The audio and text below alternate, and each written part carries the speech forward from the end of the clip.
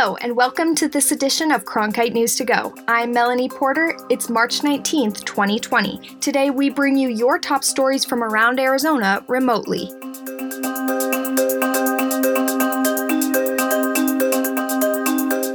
The Senate overwhelmingly approved a multi-billion-dollar coronavirus relief bill yesterday. Both Arizona senators voted for the bill.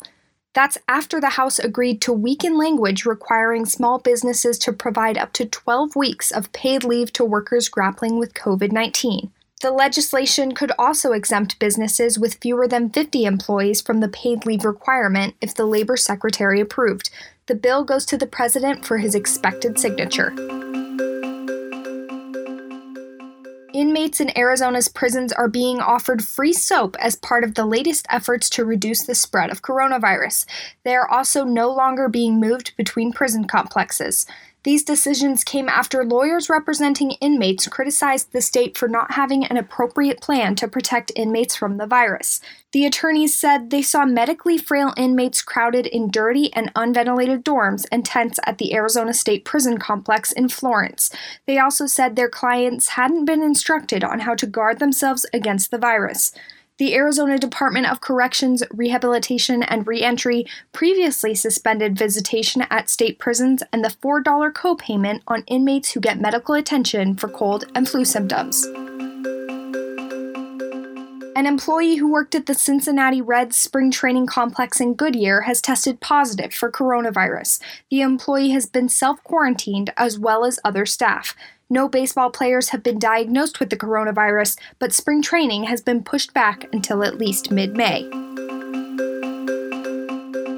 U.S. immigration offices all over the country will be temporarily closing in response to COVID-19. Cronkite News reporter Frankie McClister explains what this means for those trying to become American citizens. Immigration courts are closing, and just Monday night, the U.S. Justice Department announced that 10 more will shut their doors temporarily due to the COVID-19 outbreak. Immigration attorney Ray Ibarra says this is the right thing to do, but it was long overdue. He says cases involving people who aren't being detained will be postponed until at least April 10th. The court hearings that are going forward are the detained court hearings in Florence, Eloy, and La Palma. Those detention centers, obviously, you want to keep access open to the courts so people can get out on bond, so they can win their case and get out of detention. In addition to the 10 announced Monday night, an 11th immigration court was closed just last week in Seattle. That means there are now 11 courts that have closed. Frankie McClister, Cronkite News.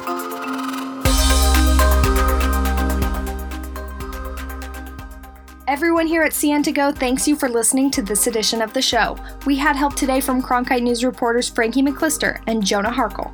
You can learn more about the stories you heard in today's update by going to cronkitenews.azpbs.org. You can also listen to all of our past briefings by checking out our page on SoundCloud. That's all for today's Cronkite News to Go. I'm Melanie Porter. We'll see you tomorrow with more stories from Cronkite News.